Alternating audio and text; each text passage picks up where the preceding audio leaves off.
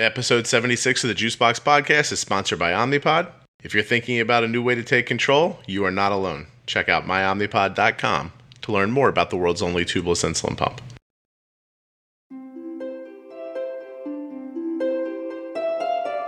I didn't know a lot about Kent when I set the podcast up, other than a lot of you really seemed to love him. And when I got him on and spoke to him for an hour, I got to tell you, I understand why now. You know, Kent told me that he just woke up one morning with the feeling that he wanted to change the world, and he didn't really know how to do it. So he looked around for someone who needed help, found them, and now today he goes all over the country spreading the word about type 1 diabetes awareness. I don't know if I'm saying his name right, ever. Schnakenberg. I feel like there's a sh in there, but then I hear him say snack. By the way, wait to hear how deep Kent's voice is. It's beautiful. You're going to love this episode. This man is an inspiration.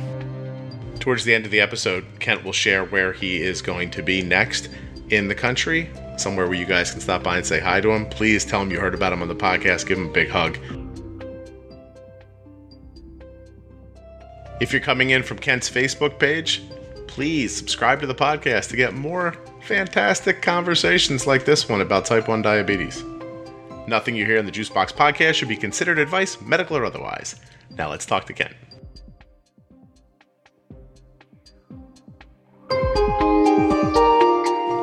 Hey, my name is Kent Schnakenberg. I live in Emporia, Kansas, and I started Team Schnak Cycling about a year and a half ago. Okay, so the first question already done, because while we were working on technical things, I sat over here trying my best to try to figure out what the N-A-K in the middle of your name, how it would be pronounced. And I wanted to say snack. I kept saying snack, but that's not it, right? No, it's Schnak. It's snack. That's Schnak. Schnakenberg. Schnakenberg. I had it. And so, Kent, you are one of those people who I got a ton of emails about. And people kept saying, you have to have Kent come on the podcast. You have to have Kent come on the podcast. And I was like, oh, okay. So I reached out to you, not knowing a whole lot about you. But then we spoke for a couple minutes on the phone. And I thought, wow, these people are right. We should definitely talk to Kent. So let's start with this. You have no personal, you have a personal connection to type 1 diabetes, but it's not you, right? It's not you or an immediate family member that has type 1. It's an extended family member? Yes, sir. It's my niece, Michelle, my younger brother, Mike, and his little girl, and they live in Houston, Texas. And she was diagnosed at the age of 14, and she's getting ready to turn 21 this year. But as this thing has evolved, and I feel like, all the kids in the world and all the parents and all the families are my connection. I've kind of taken it all on, for myself. That just keeps me focused that way. And so you really are sort of the true kind of definition of an advocate that was born through just seeing somebody else live with type 1 diabetes. Well, the way this started was I turned 60 years old last year. And just before then I started, I woke up and I told my wife that I need to go change the world and I needed a cause. So I looked around my family, and the only person in my family that had any kind of a disease was my niece, and it was type 1 diabetes. We knew she had diabetes. She had been diagnosed, a few years ago. I didn't know anything about it, so I just took that on as my cause, and it's kind of evolved from there. So if you don't mind, I guess, talking a little more personally, what do you think? Where did that come from? Where did that feeling like I need to do something? Was it an age thing? Was it where you were? I think it was just, I don't want to get religious on everybody, but I do think it's some kind of a mission from God. It's just a different way I've felt since that day. I feel it every day. I just feel like every day when I wake up, I'm going to change the world and change people's lives. It's kind of hard to explain, but it's great to live with this. And I just hope everybody gets a chance to feel this way someday, because it really pushes. Yeah, it's really added something to your life personally. Yeah, I have a great life. I've had a great life, but this opportunity has evolved for a reason. The things that have happened to people I've met, the contexts I've met, everything does happen for a reason, and I've always believed that. I continue to. So when you wake up that morning feeling like you need to change the world, that's a pretty tall order. So what's the first step? After you identify someone to help, what's the first step you take? How do you decide how to change the world, I guess? Well, I mean, the world's kind of jacked up. Everybody knows that, and you change the world just by helping people. I mean, I have a mission statement, Team Schnak, and it's helping others, inspiring others to do what I'm doing in their cause. If everybody would do that, the world's going to get better quickly. And a lot of times in my life, as I look back, I think I should have done that, or I should have stopped and talked to that person, or I should have done this. And now I do it every day. I reach out every day, everybody I meet, with not only with this cause, but if I see somebody that needs help, with a cancer driver, with an ALS driver, whatever, I just try to help them, and I just try to encourage people. That's why I put such a big presence on social media, because I want people to see that I'm out there doing it, and that way, when I do want to talk to them, when I want to ask them for a donation, or when I go talk to the group, they know I'm serious.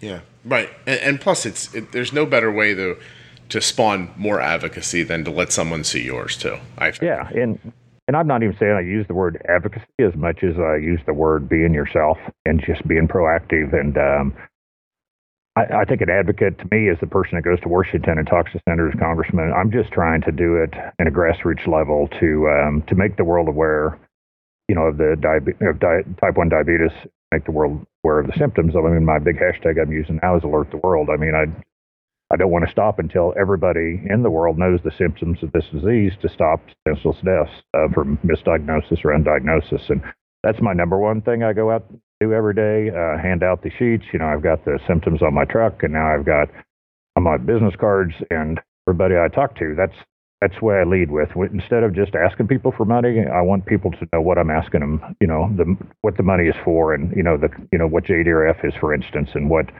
the cause is and what my mission is. It sounds like you're just putting good stuff into the world and hoping it comes back, and it sounds like it is. So that first step, like, how do you decide?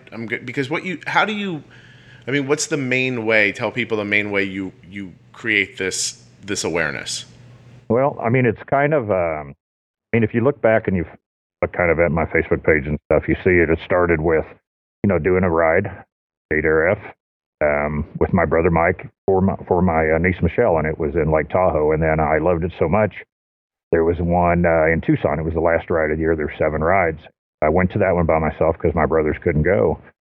And at the end of the rides, they give out a couple jerseys that are, each ride they do this, but they pick somebody for a Spirit Award, and I ended up winning that. I had no idea what it was at that time. I didn't really know a lot of people there. There was probably 300 riders. So that night at the dinner, they called my name, and I went up on stage.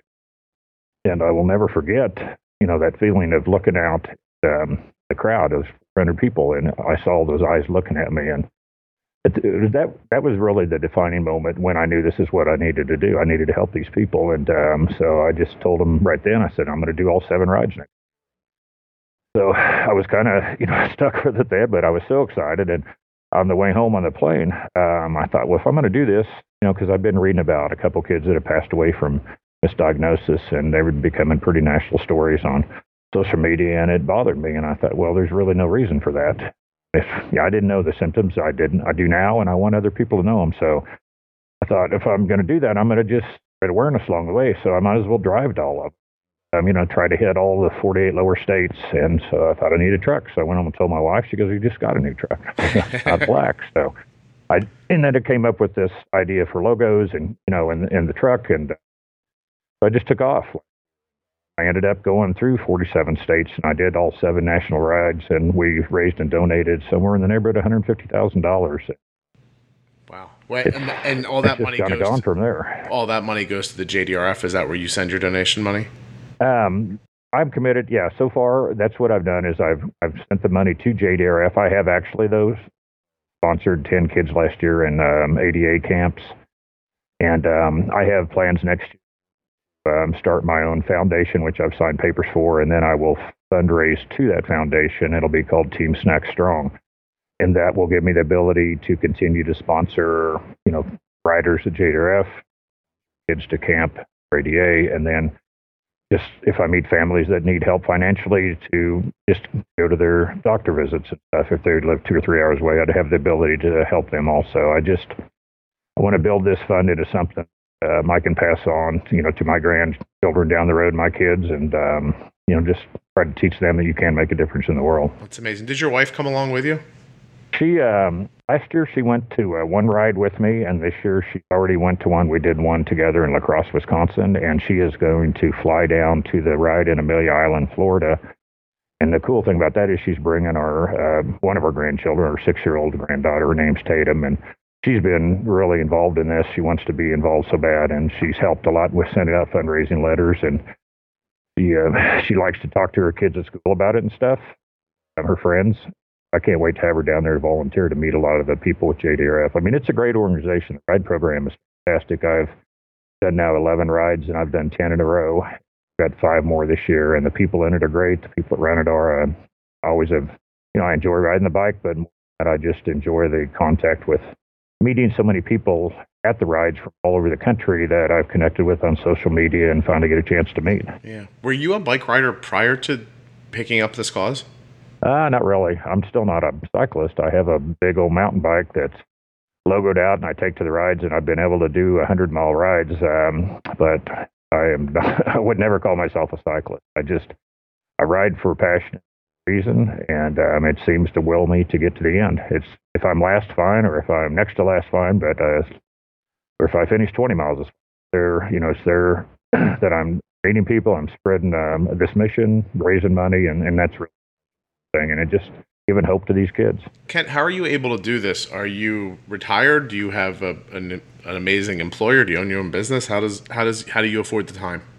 It's kind of all of those. I've been in a business, the same job for 42 years. Started when I was 19 years old, and it's a company called Navrat Office Products. A lot of office furniture and clothing and special advertising. And my father had the business when I first started out of high school, and then a friend of mine that we worked together forever, we bought it from my father and had it for about 20 years. And then about 4 years ago, a young family moved back to our town and wanted to buy a business. So we're selling it on a contract for a few years, but my staff has been with me forever, and they cover for me while I'm gone. I was gone 65 days last year, and I'll be gone approximately 65 days this year traveling the country. And my customer base, unbelievable. They support me. Everybody knows them.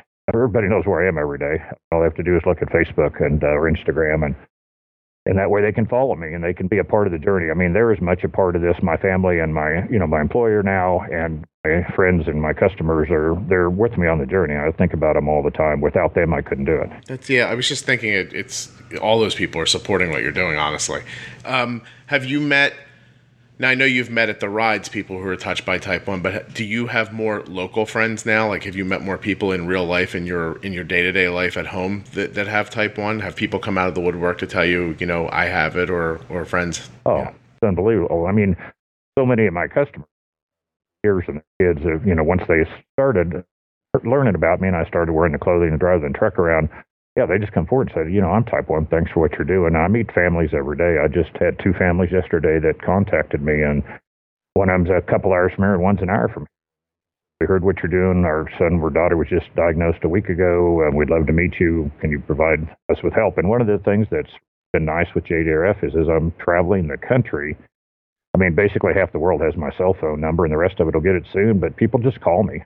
Because I say, well, I'm traveling through Ohio today or Pennsylvania, and they say, we live in this town of Pennsylvania, and we'd love to connect with JDRF. Can you help us? And so I just pick up the phone and call the local chapter, the state chapter, and I said, we'll need your help. And they immediately will call them back and help them. And so I've been able to bring a lot of people into the JDRF family. I mean, for instance, 3 weeks ago, I think, or 4 weeks ago, we had JDRF night at the Kansas City Royals, and the Kansas City chapter, which is fabulous, bought 300 tickets, buying 121 of those tickets and giving them away just to families I met in last year, which is an amazing amount of people obviously touched by the disease, but I think it's great that 121 people got to go to the Royals game that night.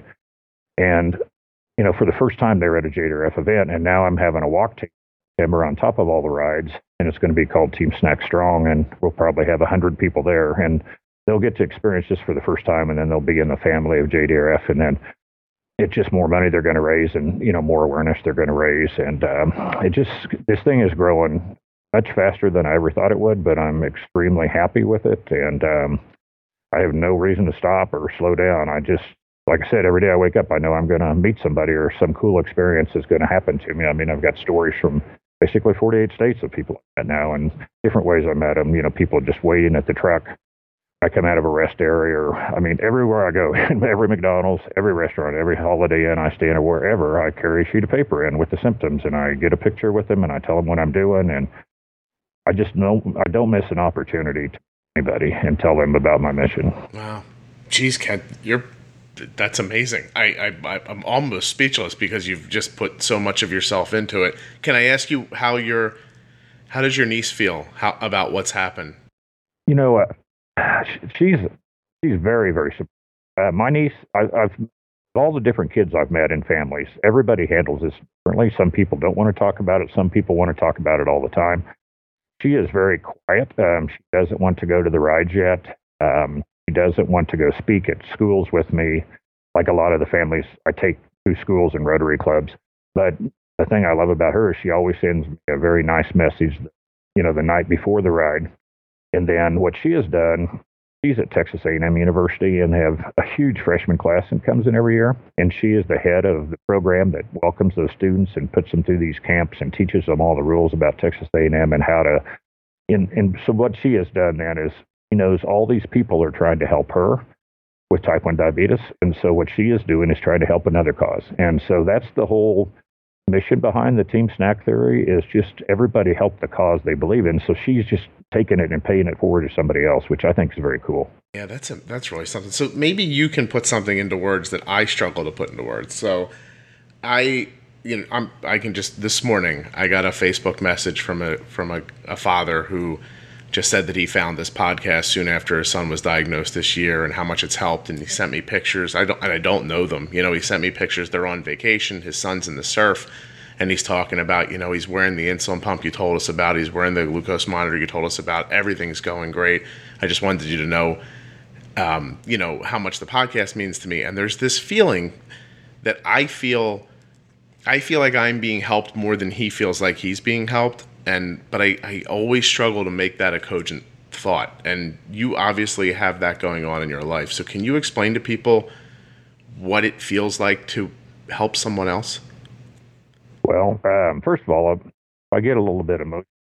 It's just because even thinking about this, when I get these messages, talking to me, and here it was like 3 weeks ago, I spoke at a funeral for a 30-year-old young man that had passed away from undiagnosed type 1.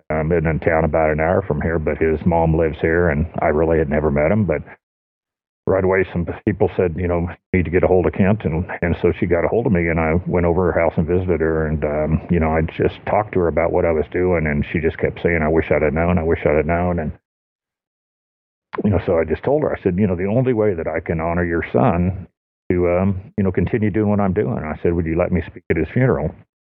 She said, I would love that. So I got in front of 100 people. And, I knew a few of them because it is my hometown, but it's a big enough town, and I'm 61 years old, so there's a lot of people there I didn't know, and I just told them about the mission. I, held up a sign with the symptoms, and I said, this young man, passed away from this because people didn't know this. I said, it's important for the world to know this, and I said, you can help me honor him by, continuing to spread this message, telling people about this. And I got 8 or 10 different messages that night from people at the funeral that I didn't know. They just said, thanks for what you're doing, and, it was great to hear you speak. So, that's just one case, but as I travel the country and go into these people's homes, it's amazing. I have these shirts in all, 50 states, probably 18 countries that I've sent people that, anybody gets a hold of me and says, my family's type 1, we'd love to have one of your shirts. This time it's, we can't afford a donation. I said, I could care less. I've worked hard my whole life, so I just sent them the shirts, and sending shirts overseas is $20 or something. It doesn't bother me to do that because I know that when they get those shirts and they post a picture from, Moscow or from Portugal or from Sweden, and they're standing in front of something that people will recognize and they're wearing a Team Schnak shirt and they're smiling. I'm about creating smiles and hope. These people, these families live with this every day. And, I think about them at night when I wake up, and I think people are sitting by their beds and they're talking to their kids and they're praying they can get their blood sugars corrected. And so for me just to wake up and be able to send them a shirt or give them a call or stop at their house and just give them hope I've got so many stories, but one of the ones I use a lot when I'm, talking to service clubs or schools is about a family in Salt Lake. I spent the night at a house of one family that I'd gotten got to know and felt very comfortable staying there. And that next morning, I got a call and said, "Would you please stop by? My daughter would love to meet you, but it has to be before she goes to school." And I said, "I'll be there." So I get in my phone like I do everything else and drove over there. And I walk in this house, and the little boy answers the door and just says, "Come in." And he leaves. So I'm standing in this house in this living room, people I don't know, and I hear them all trying to get ready for school. And all of a sudden, around the corner comes this little dart. And it's this little 6-year-old girl, and she's in her nightgown, and she goes, "Mom, it's Team Schnak." And, I've never met these. They follow me on social media, and she just grabs my hand, and she takes me back to the bedroom, and she said, "Look at you." And so on the wall, there's this, drawing of a guy, big, tall guy on a bike, and she goes, "It's you." Tears are just like streaming down my face, and I'm thinking, this is one of those moments. And she looks up and she goes, "Hey, where's my shirt?" So it's just like broke out laughing. And the moment went out and got a shirt. We took a picture in front of the truck, holding her, and gave her a big hug. And in 15 minutes, she was off to school. And that later that night, then I think I ended up in Vegas that night. My days kind of run together, but I got a message from her, and she said, "Just thank you so much." She shirt to school. She's wearing it to bed. She won't take it off. And tonight she said, instead of reading a book, said, "Let's just look and see where Team Schnak is." And I've heard that from more than one family, that at night they pull out the computer and they say, "Here's this, here's where he is, and look what he's doing." And it's just, she just ended it with, "Give us hope." So, that's what this is all about. I'm not smart enough to be a doctor, or researcher, but I do have this ability to reach people. God gave me this ability, and I'm not going to waste it. So I'm going to continue on, doing it this year. And it's an everyday mission for me. Well, first of all, people who listen to this podcast will know that I don't usually sit quiet as long as I just did. It's hard to even know what to say. I mean, as somebody who has a child with type 1 diabetes and somebody who's also trying to, on some level do things similar to what you're doing, it's amazing to see the scope that you've brought it to in such a short amount of time. I mean, it really is. And then the fact that you're just throwing yourself into it as you are. I mean, honestly, to show up at someone's house who you don't know just because they asked it's a major undertaking. I mean, moving around the country the way you are, the amount of effort and time and your cost is just, I mean, it's kind of overwhelming to hear you say. There was a couple of times while you were talking that I thought I was going to cry. You said you were going to get emotional. I'm over here thinking it's going to happen to me. I can't thank you enough for what you're doing, and I'm sure everyone feels the same way when they're seeing or hearing you. I mean, so your main focus is about undiagnosed diabetes. Like, you really are just trying to get out the signs and the symptoms so that people know, so that when this is happening to them, they don't think they have the flu. They might understand what's going on. Well, I mean, that's where I think it has to start with. And I can't change national organizations and how they think, because I know raising money is very important. But to be able to raise as much money as I have, I think I have a good plan. And I think you lead with awareness and about the symptoms. And I just know that I have a lot easier time walking up to somebody and saying, would you mind giving me a check for $100 to JDRF? And first their question is, what's JDRF? And it's for type 1 diabetes. Well, what's type 1 diabetes? And so you lose the effect right there. And if you can educate people to what you're trying to raise money for, I mean, I cannot tell you how many times I get a $500 check or a $1,000 check with a nice note from a kid I went to high school with back in the 70s. I'm so proud of what you're doing, and keep up the good work. And just, there's the check. And just because they found out what I'm doing and they know I'm serious. And I think people are more, welcome to sending me donations or giving me donations. I ask for it because they can just pick up their phone or look on the computer every day and know I'm out there, and they know I'm fighting the fight, and I'm not just sending a check off to society where you don't know where it goes. They know it goes to me, and they know I hand it to the Kansas City office, and it goes into JDRF, and then they know it goes to research. Yeah. No, I mean, obviously, with the amount of effort you're putting in, there's a trust that you're building with people. Right. You probably don't even have to ask them for the money, I would imagine, at some point. It just comes. And I think that everybody would be well served in their whatever their fight is or whatever their cause is to try to put a little bit more that way, rather than just than just walk up or, send letters or walk into a store and hand a letter. Just talk to them a little bit about how important it is to you and what are the reasons you feel passionate about it. And it makes them be a part of it. I mean, those people that are sending me money know that they're a part of this movement now. I mean, I call it a movement or a mission or a cause, whatever you want, but they know they're a part of it. And when they're wearing those shirts around, I mean, I cannot tell you how many comments I get about. I mean, they're obviously pretty cool shirts. I got a whole line of superstore now, basically, of clothing and hats and cups. Every penny of that money I get when I sell those things, I give it to JDF. I'll pay the cost of all the goods. Don't bother me to do that. But that lays, when they're wearing those or carrying those cups or taking those bags around the country on vacation, it just spreads the message again about awareness of this disease. Yeah. Yeah. And geez, I mean, it couldn't be a more misunderstood disease, to be perfectly honest, among people who don't know. And, I think that when I look back on some of the first reasons that I started a blog, which somebody just reminded me the other day, it's been now 9 years ago, it was just the idea that I hoped that one day if my daughter ever needed anything and she was out in public and not with anybody, that there'd be somebody around who would understand type 1 diabetes a little bit. And, that idea of just trying to get the word out and let people understand better, because it really is a difficult thing to do. It's difficult to try to get a stranger to care, listen, and understand about something that not only do they have no connection to, but they probably in their heart think they're never going to see in their own life anyway. And that I think is a testament to the kind of person you are, because that anyone's willing to sit around and listen to you even is, you know what I mean? Like, it's people rush around all day long and nobody feels like they have time for anything.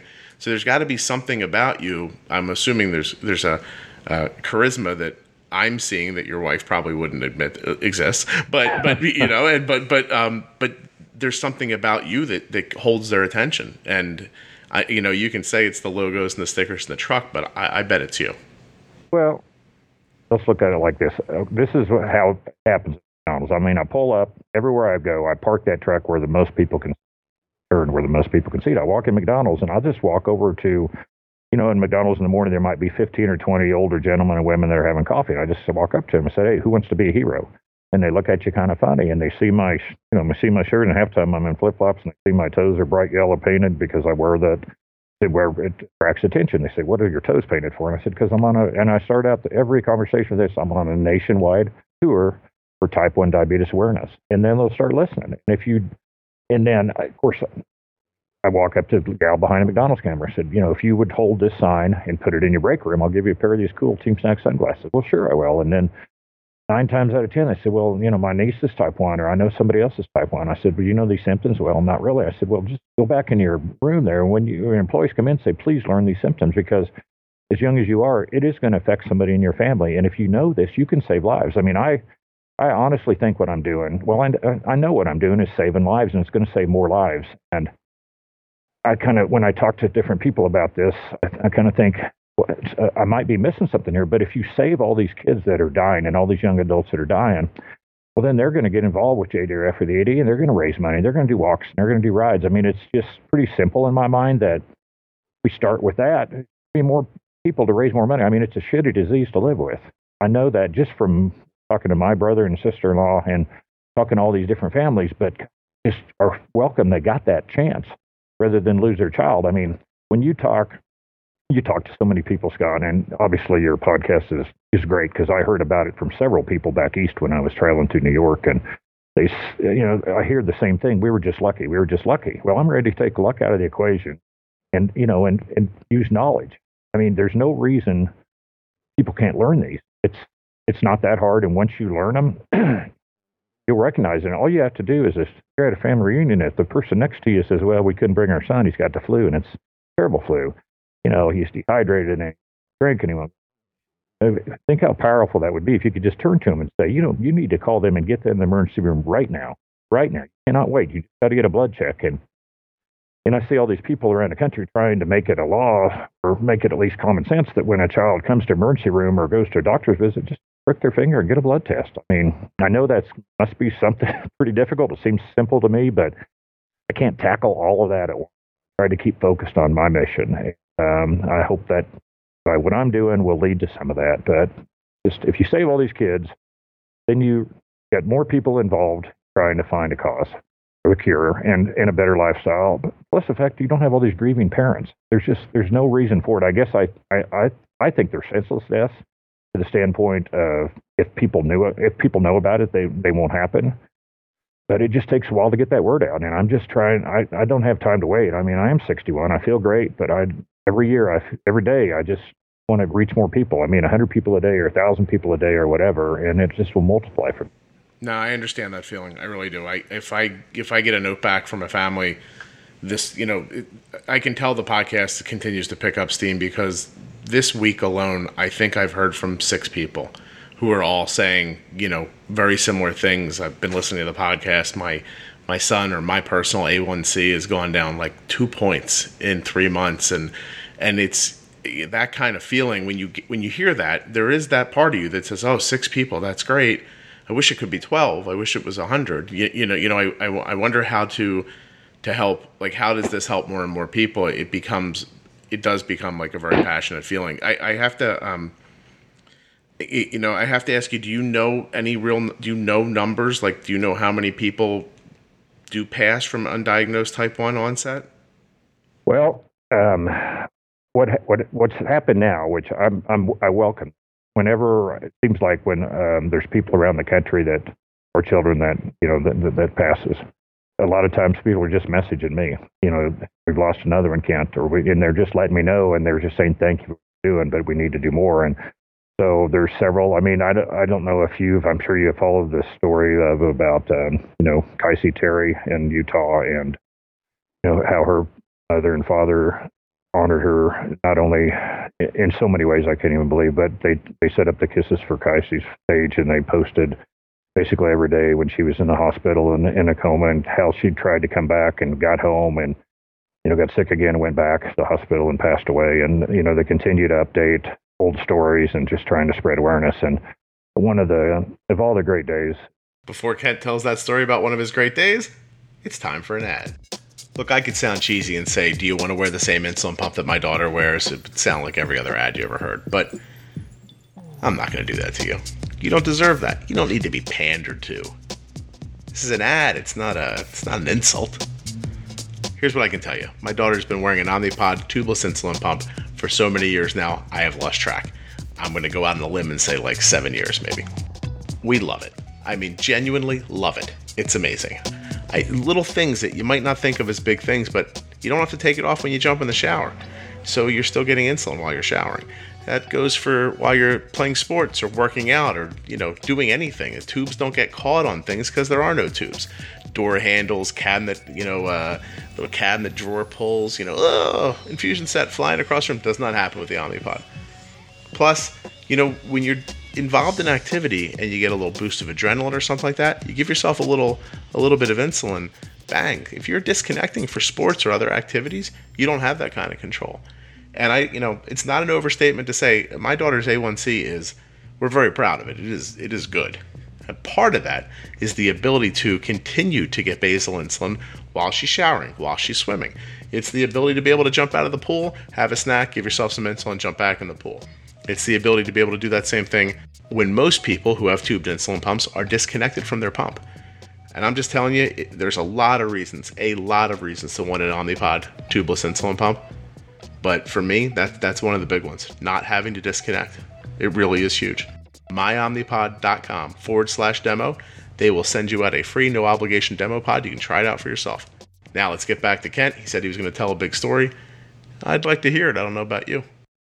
Hey guys, one last thing. Go on Facebook and give Kent's Team Schnak Facebook page a like and say hi to him.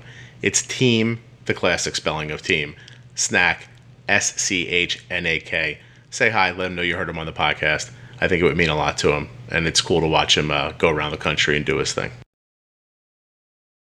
Well, one of the days that I'll never forget from last year, I was traveling to Death Valley, California to do Gator F Ride number 5, I guess it is, of last year. And the Terry family, Josh and Jamie Terry, had lost a young lady named, their little girl named Casey. And I'd followed it. People had alerted to me on the social media. They they have still a Kisses for Kaisi Facebook page that when she was misdiagnosed and in the hospital and in a coma and came out, and they showed pictures of her every day. They talked about her every day. And, then she finally made it home and ended up getting sick and went back in the hospital, never got out. And they laid their whole lives out for people, and they were just doing it, and they still do, just to let people know that about the symptoms and about just try not to have other families go through this. And so I made it a point to try to get a hold of them. And when I was out there driving through the Utah, I found out where they lived and got a hold of them. They hadn't let me come by, walking in that house. And I don't get nervous at all walking in anybody else's houses, but I felt a different feeling walking in. Jamie, Kaisi's mother, and at the counter, and it was a lot like our house. A lot of shirts, boxes, stuff were they'd send them around the country and sending them to people and trying to spread awareness and honor their child. And she just looked at me, and I'll never forget. She just said, "I'm just so tired." That's at that moment I didn't know what to say, and she goes, "But I can't stop." I looked at her and I said, "Well, I promise you I won't stop either." And she handed me a bracelet that I have on right now. It says beautiful pink heart. And I just told her, I said, I'll never take it off. And I haven't, and I won't. And so I have the sticker on the front of my truck down in the lower left hand of the windshield. And as I'm driving every day, and I see that bracelet and I see that sticker, and it just keeps me focused on, it's about saving kids, and it's about saving families from going through, what they're going through. And it's a pretty powerful feeling. But I think that it's something I can handle. I think it's something I can do. And it's what I do every day of my life. I have a job. I have a family. I have kids, grandkids. They're well taken care of. They know where I'm at. We talk a lot. I'm home a lot. They know when I'm on the road, it's for a reason, and they're proud of me, and they support me. And that's really special. Well, Kent, you're either the greatest guy I've ever spoken to, or you're a genius at getting away from your wife in retirement. I can't tell which it is. My wife, it's brought us. We've always had a close relationship, but it's brought us closer because she's in it now. When she goes to these rides, a lot of messages, talks to people all the time. A lot of people call her, and it's great having the support. Yeah, she knows that I'm out there for a reason. It could be our kids. It could be our grandkids. We have 4 grandkids. It could happen tomorrow. It could happen, I know type 1 hits as many adults as it does kids. There's things I've learned, and so it could happen to anyone, and no one's safe from this disease. And obviously right now we haven't found a cure for this disease, and I cannot stop this disease, but I sure as hell can get ahead of it, and I can stay ahead of it. And if there's going to be 80 to 100 people that are be diagnosed tomorrow, which that's what the stats say, I want those 80 to 100 people to know what the hell's coming at them. I want them to know symptoms so they can save their kids. Then they can fight through this, and then they can raise money and create all these cool things that are coming down the pipeline and have a better life until there is a cure. And I have to believe there's a cure. I have to keep me going. But until then, just save as many people as I can from the agony of losing a child or losing a young adult. That's very important. Yeah, I think that it can't be emphasized enough that something that gets said or done will stick with somebody, and in that moment when they need that information, they're going to have it. And I think back to, my daughter Arden is just the other day. My wife said, this is she sent me a text, and she's like, "This is the day Arden was diagnosed," and we don't really. I know some people celebrate it, or but we don't really. So it just kind of came and went, and I didn't realize, but it had been a decade, 10 years. Wow. And she was diagnosed a couple weeks after her second birthday, and she just turned 12. So wow. I think back on those couple of days, and we were away on vacation.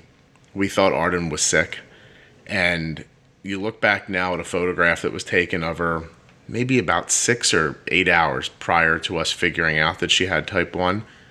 And I look at that photo now and I think, how did I not realize? Look at her, she's dying. She looks like a zombie. She's a skeleton, and she's barely holding herself up. But at the time, just day-to-day living, she got sick, and you thought, okay, she's sick. And then she drank more, and you thought, well, that makes sense. She's probably dehydrated. And, all the things that kept happening were, you could write them off in your head. And even though you were paying very close attention to them, and it wasn't until my wife and I realized that her breath smelled fruity, that it kind of, my wife was like, oh my God, she has type 1. And we just knew in a second. Now, Kent, going back over our life, I don't know where the idea of that smell on your breath, where did that idea get to my wife where she could connect the dots to type 1 diabetes? You'll never know who the person was that said that to her at some point, and it ends up probably saving my daughter from going into DKA, and, God knows what happens after that. And so, all the things that you're doing and saying and sharing with people, even if they can't give it back to you verbatim afterwards, there's something that sticks with them, and then they'll share it with someone else, and it'll go on, and eventually it reaches a person like me in the moment that I need it. There's sort of, not sort of, you can't have a bigger impact on somebody. I don't know how much longer my daughter would have stayed standing. And yeah, it's we had earlier this year in our hometown, got a call that newly diagnosed family, and they would love to meet you, and went over there and heard their story. And 16-month-old, 16 months, it was December 28th, my own hometown, and went to the doctor, got sent home twice. And it was 18 hours before somebody did a blood test. And finally, Children's Mercy Hospital in Kansas City, they couldn't fly because of the weather, but they came down here in an ambulance, and still nobody could get an IV in her. They were trying drilling in the back of her knees and everything. And she was just within an hour, they thought, of going in a coma. And finally, I got to Kansas City, and out of a miracle, one of the nurses up there found a vein. And so I'm really close with the family now. He's actually an assistant football coach in Emporia State, and they're very involved with, now with JDRF, and when they're going to be on our walk team. But just, if it happens in your hometown, and it's a town of 25,000 people, I know it's happening every day. And like I said before, it's just, there's so much luck involved in this. There's no reason for luck. And one of the ways I think I've been able to reach a lot of people is I have 2 Facebook pages, and I didn't even know what Facebook was 2 years ago, but one of the girls that works at Union Facebook page. So I got a personal Kent Snackberg page, and then I have a Team Snack community page. And if your listeners would like to be involved at all with the Team Snack page, on there and you like it, and every time, my wife and I sold a farm a couple years ago when all this started, and we had $50,000 worth of profit, and we were going to go buy a big fancy boat. And I said, why do we need a boat? Then everywhere we can get a boat, and we can borrow a boat. And I said, let's just help kids. So I made a pledge to up to 10,000 likes on this page. I donate $5 to JDRF for research. And what I've done with that, we got 70-some hundred likes on there now. We're trying to get it to 10,000 as soon as possible. And we're going to take that 50,000 basically has been spent. I mean, we've already done it, but instead of just giving it there, we have taken that money and we've sponsored junior riders.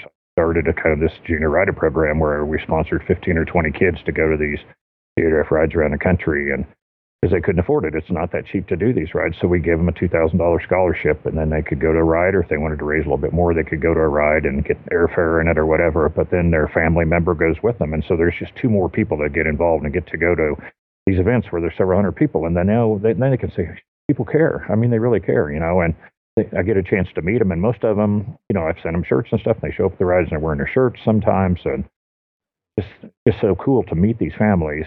We're helping people with walks, and like I said, I've sponsored some kids to go to ADA camps. I got to speak at both of those camps last year, which was awesome, and got a chance to dress them. And in my eyes, I go to a JDRF event, people are wearing blue shirts, which are cool, and I go to an ADA event, they're wearing red shirts. But these kids are just kids, and when they look at me and they say thank you, and I speak at them and I see their eyes, they're all the same. They're still kids with type 1 diabetes, and I want to just try to help them, because when they grow up, they're going to remember some of this, and then they're going to do the same thing.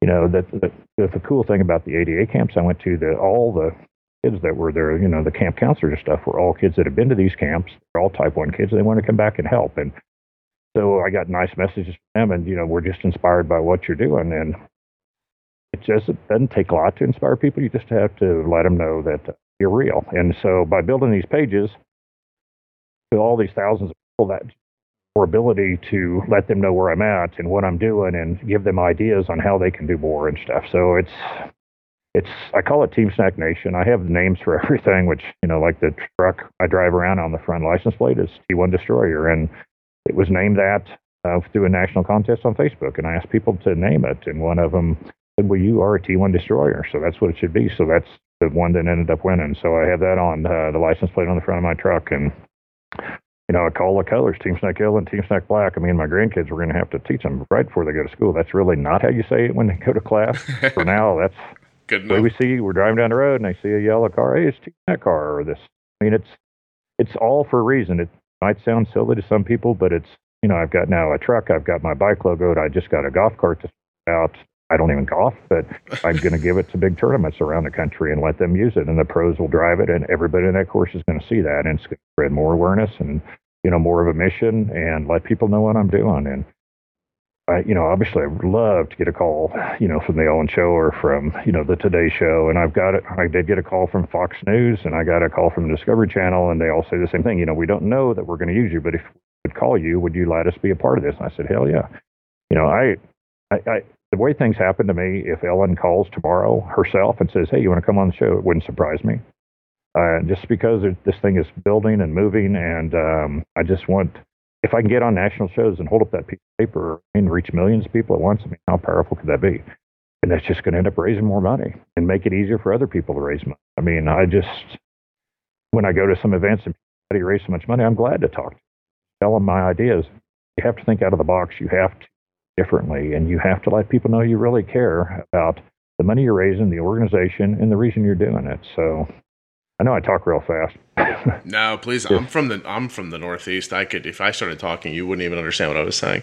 So I listen. I can't imagine that your model. I don't want to call it a model because you're not a business. You're not an entity. You're Kent. But the way you're doing it makes so much sense to me. I mean, the idea of, like you just said about sending a golf cart to golf tournaments, or there's those moments when you realize, like, you see those pink ribbons for cancer, and you think, even if people don't understand the first thing about cancer, they see that pink ribbon and it pauses their brain for a second, and they think about people living with cancer. Like that kind of a feeling, like, sure. Just that what that does and how it affects people and gets them motivated to do something else. I mean, you're such a force that you probably when you leave, people probably feel bad about themselves for a couple of seconds as you're walking. Well, they're probably like, I'm not doing enough. Feel bad. You know what I mean? They're probably like, geez, I'm not doing enough. And that's, I mean, I feel like I do my fair share, and as you're talking, I'm sitting here thinking maybe there's more I should be doing. Well, you got to understand, I'm in a position like a lot of people aren't, and I recognize that, and that's why I never blame anybody. I never would want to make him feel good. I mean, I am 61 years old, but I feel great. I'm been blessed with good health. I had a job where I'm not rich. I mean, I don't live on a gold mine like a lot of people think, but I made a nice living, and I can take that money from this farm sale and from, my job, and I still have income because I still have customers that are buying from me. And so I just have the time. I mean, everybody has time, but I'm just decided I've just worked 80 hours a week my whole life. Never thought anything besides work. And now I can take all that same passion and all that same energy and devote it to this cause. So, again, I don't have children at home with type 1. I mean, I don't expect their first job, take care of your family, take care of your daughter, take care of your son. And, I got big shoulders. I really do. I'm a big guy. I'm 6'5", and I don't mind carrying the weight. I really don't. I mean, if I'm the guy that needs to lead the world awareness tour, I will. I mean, I call it right on the side of my truck. It says Type 1 Diabetes Awareness Tour on both sides of the truck. And like I said, that's what I always lead in with. Well, tell me what this is. I said, I'm on a nationwide tour for Type 1 Diabetes Awareness, and I'm going to start saying I'm on a worldwide tour because I am. I mean, I think about America and how many families are affected, and I think about the African countries and some of the countries. God, what happens over there? Kids probably just die. I mean, it's hard enough to get health care over there, let alone, somebody recognize these symptoms. So they can't stop here. It's got to go all over the world. I'll never forget the one lady, a young lady, her name's Susan from Kenya, and she messaged me and she is, Mr. Schnackenberg, I love what you're doing. I'm in Kenya. I can't hardly even get insulin except off the black market, but my daughter and me would love one of your shirts. We can't pay for it. I said, they're on their way. So I sent shirts 8 months ago. Basically, this month ago, I got pictures from her. Finally, after 8 months, the shirt came.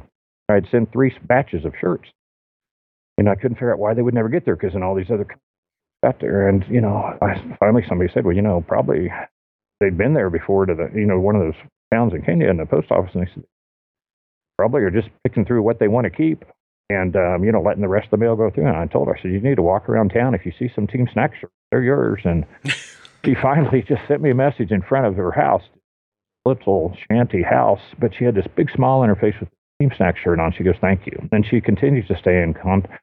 She messaged me today. She goes, "I haven't got any more of those shirts yet." I said, "Well, you never know. Another 8 months, that second batch may get there." But it's just things like that.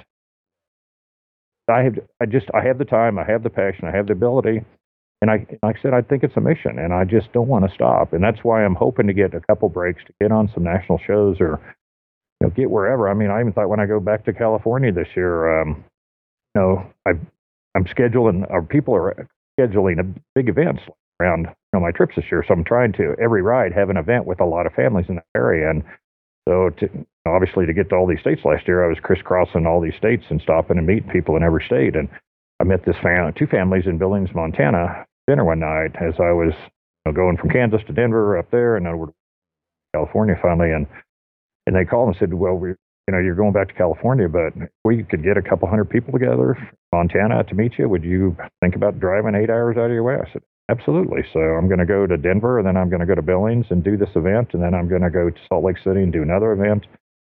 Then I'm going to go to Death Valley and do a 100-mile bike ride, and the next day I'm driving out to town by L.A. There's supposed to be a big event of families there that just want to see the truck, and me, and I got this big tall teddy bear named Buddy that I take everywhere, and the kids love him, and just take pictures and just meet these families, and then take off from there, and in 3 days drive across the country to South Carolina, stopping and meeting people along the way, and do a bike ride there. And next Saturday go down to Amelia, Florida, finally get to see my wife again, and Tatum, and do a 100-mile ride there, and then go back to Kansas, and then in November I go out to Tucson, Arizona, and do the 7th one. So it gets really busy from now on, but I'm just like having Christmas every day. I just wake up every day excited. It just makes me feel like I wish there were more of you. Like the way you're handling it, and the way you're moving around the country and meeting people, I wish there were more people doing what you're doing. And I mean, I realize it's a lot of time. It makes me feel like I wish that an entity, a company, could get behind it and sponsor it and create more people like you. You know what I mean?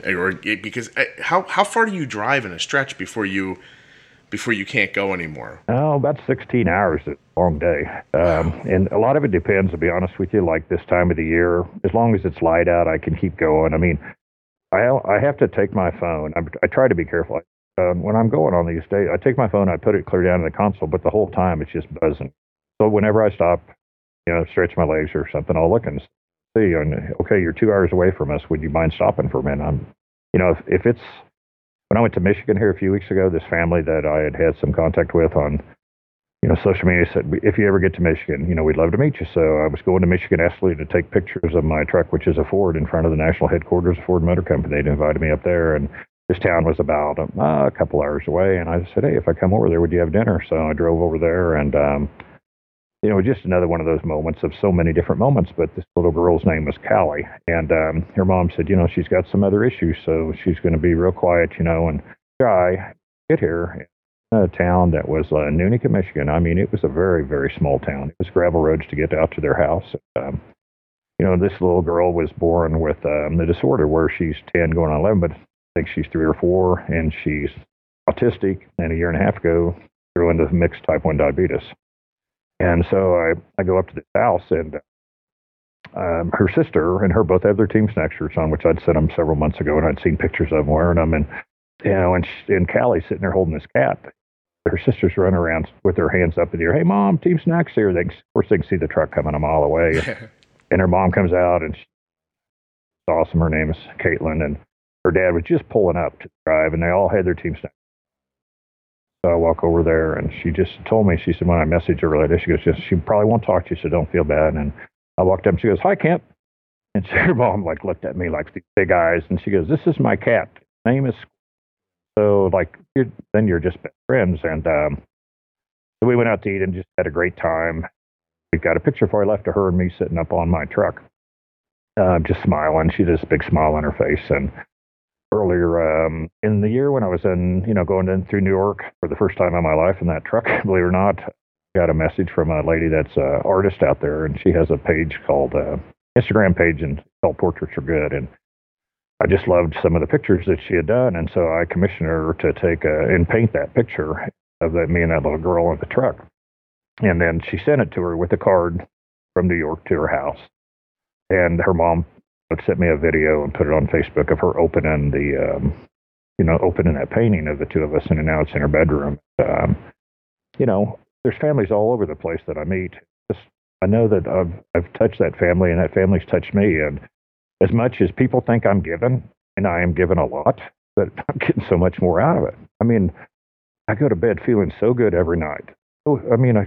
Sometimes I can't sleep. I'm never tired, but when I wake up, I am so excited because something's going to happen that day. Something's good. One thing, two things. I'm going to walk into McDonald's, and this family's going to be waiting by my truck, and they're going to say, "We know who you are. You're Team Schnak, and we follow you on Facebook, and thanks for what you're doing." I mean, I just wish people love the Discovery Channel to go with me for a week or just people to get to go and see what this is like and what the feeling's like. And it's hard to describe. It's something that, my kids will always, they're going to be the same way. I know I'm going to inspire other people. I mean, if my wife had breast cancer, I promise you I would be driving around the country with pink ribbons on a black truck and talking about breast cancer. I mean, I just want other people to do what I'm doing in their cause. And then it'll all be, it's been worth it. But if I can see that happen, then I'll know the whole idea about this Team Schnak community and providing help for others and just thinking outside the box. Thinking outside the box is fun. It's just, when you do things you never thought you could do, it makes you feel so good. Yeah. That's the best way I can describe it. I agree. I feel like I know what you're talking about. There's times where I feel exactly the same way you've just described, and I don't know that there's a way for me to impress upon people enough that if they could follow your lead, it does bring you a feeling that it's hard to put into words, and it definitely enriches your life. So I wholeheartedly am behind what you're saying. I think everybody should try to find this in their life somehow. But I really appreciate that you're doing this, and we are really right up against an hour already. I can't believe we got there so quickly. I really enjoyed talking to you, and I don't even think I said anything, and I was listening. I think I was listening to the podcast sometimes while you were talking. I was like, wow, this is great. Just because it was hard to believe most of the time. If I didn't know it, if so many people hadn't contacted me and told me about it, I don't know if I would have believed it. You know what I mean? So we'll put links to your Facebook page into the show notes and on the blog post that's going to have the podcast up. When is the next time you'll be riding somewhere? I mean, today is, I don't usually talk about dates on the podcast, but today is August 26th. And right. When's the next time I've got 3 fundraisers, actually, 7 days that are going to be great. And then on the 8th of September, I fly to Lake Tahoe, and the ride out there is cool. This will be my 3rd time now out there, and it's 73 miles around the lake. And so I'll be doing a ride there, and then I leave again. Basically, the whole month of October, I'll be gone to doing these events around the country and doing the 3 rides in California and South Carolina and Florida. And people can find where those rides are on your Facebook page? Well, they can find, they can go on the JDRF Ride to Cure page. Okay. They can, see where the dates of them and where they're at. But there's basically one in Death Valley, California, and one in Greenville, South Carolina, and then Amelia Island are the events. But as far as the other events and stuff, places where I'm going to have them, we'll be letting people know. Like I know the ones, like I said, in Billings, Montana, and ones, I think it's Corona, California, and then Lexington, South Carolina, and then trying to find something in Florida. And then I obviously have one set up in Tucson already when I go back there in November. But that's when I would encourage anybody that wants to come out. And if you don't believe me, and by now, you're probably never going to believe me, but I would love to let you listen to my story, and I'd love to meet you. I mean, every time I see a smile, it just makes it worth it to drive. It doesn't matter. I mean, I got my rest of my life to do this. So I'm very excited about it. Well, Kat, I am gonna break my protocol, and I am gonna put this show up on Tuesday. And so I want to see how many people we can get to come up to you at that next ride and say hello. So I'd like to see. Be awesome. I will meet you. Oh, so, I mean, I felt bad now that when I was in New York, first time my life was there, that I know is in your area, but we will make this happen. It's beautiful. That would be really fantastic, and I want people to give you some smiles. So I can't wait. We're gonna try to pump every person at that ride over to you. So and they'll have no trouble finding you. You know what? I need you to send me a picture of your truck so I can include it in the blog post so people know what they're looking for. I will. And like I said, I'll just email you some pictures, and I can't wait, get a chance to meet you, and I would love to send you and your family some shirts. So if you just send me sizes and an address, I will get those out to you this week. Oh, you're wonderful. It really is. Jeez, Ken. All right, listen, I genuinely don't feel like I've done enough now today, and so you've got me pretty motivated, I have to say. I really appreciate you coming on. I'm going to say goodbye to you, but then if you'll hold on for 1 second, I have a question for you. Okay. Yeah, I want to end this the way I end all my videos I do on my Facebook page. Sure. Is just say I'm 61 years old. I love you all, and I won't quit. Hey, don't forget to check out Kent on Facebook, Team Schnak, CHCCS. Scott, come on, unbelievable. Team Schnak, SCHNAK. I'm double checking it right now. SCHNAK, Team Schnak. You'll find them on Facebook. I'll have links in the at juiceboxpodcast.com also, or on my Facebook page for Arden's Day or for the Juicebox Podcast. You can check out my type 1 diabetes blog, ardensday.com. You can subscribe to the podcast. If you came here through Kent's Facebook page or this is your first time listening to the podcast, please hit subscribe in whatever app you're using. That would be really fantastic. Gotta be something else, right? I don't know. We should just leave it here. I think it's good. Oh, thank you, Omnipod, for sponsoring this episode of the Juicebox Podcast. Yay, Omnipod. Get your free, no-obligation demo pod today by omnipod.com/demo or the links in your show notes. Support the Juicebox Podcast. Get a free demo pod. Give it a whirl.